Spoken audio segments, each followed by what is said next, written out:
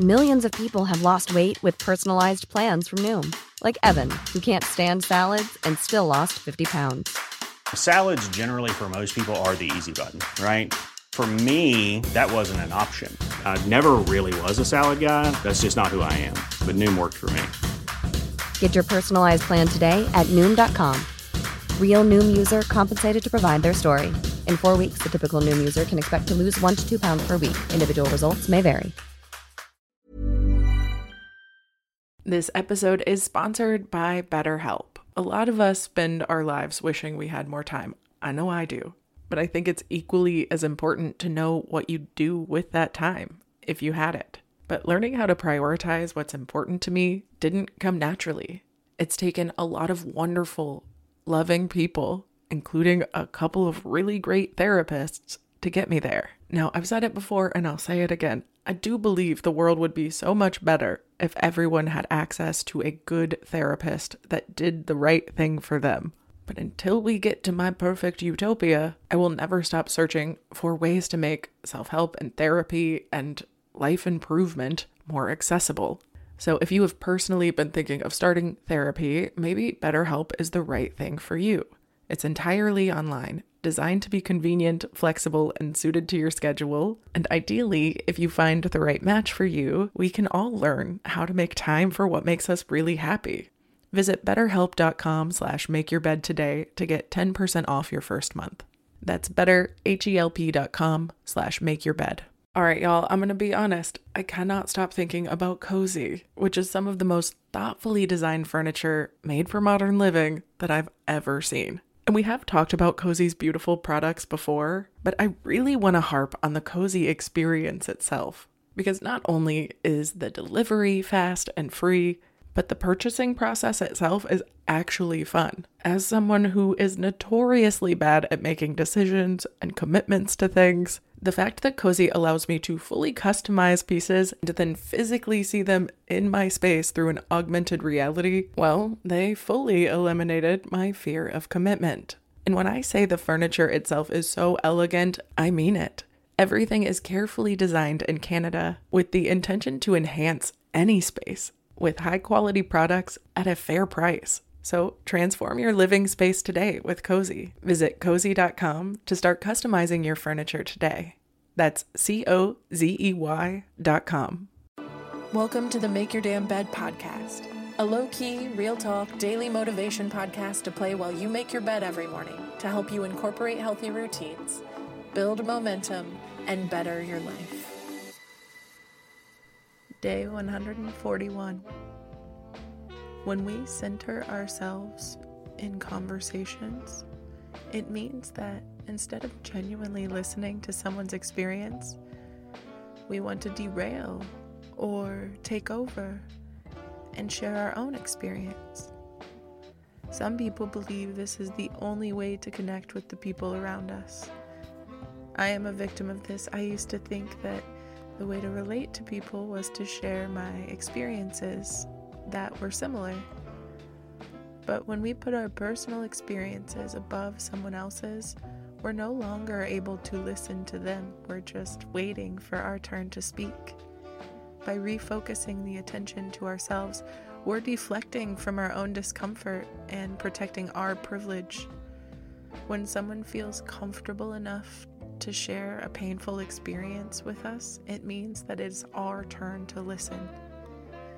Sometimes we may feel the urge to interject or show we can relate by following up with our own traumas. But in reality, unless they explicitly ask for our stories, we're just dumping our own trauma onto others to feel less guilty about theirs.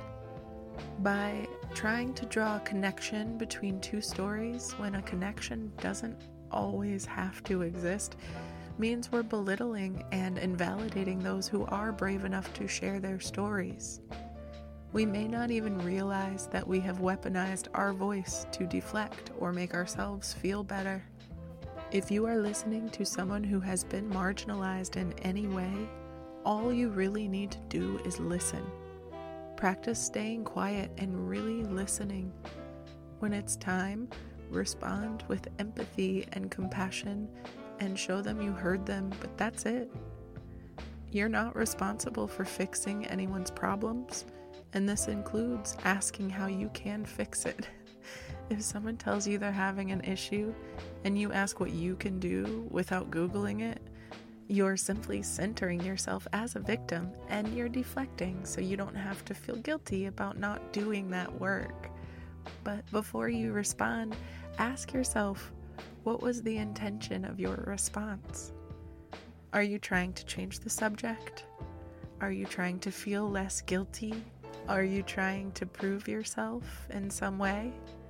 Are you saying me or I a whole bunch? Are you comparing your stories to police how they feel?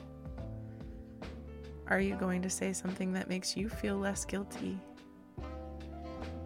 If you're going to do any of those things, I urge you to just take a moment and then not. And instead of centering yourself, ask yourself how you can react genuinely to show them that you heard them without performing. Stay conscious in your conversations and decenter yourself when people share their traumas. There's a time and a place for everything, and you will have a turn to share, as long as you're not taking the spotlight from others. Decentering yourselves from conversations, especially tough ones, will take practice, especially if it is an unconscious habit. There is nothing wrong with you if you do this, but it's something to be aware of in your conversations. So start to recognize your patterns and practice grounding exercises to better manage your impulses in your responding. If you have an uncomfortable feeling or an uncomfortable emotion arise, allow it to flow through you and observe. But don't deflect or draw attention to your own. And with practice, this will become second nature. You don't have to analyze everything. Some things are just meant to be felt and heard. People usually just want to know you're listening, so share the stage.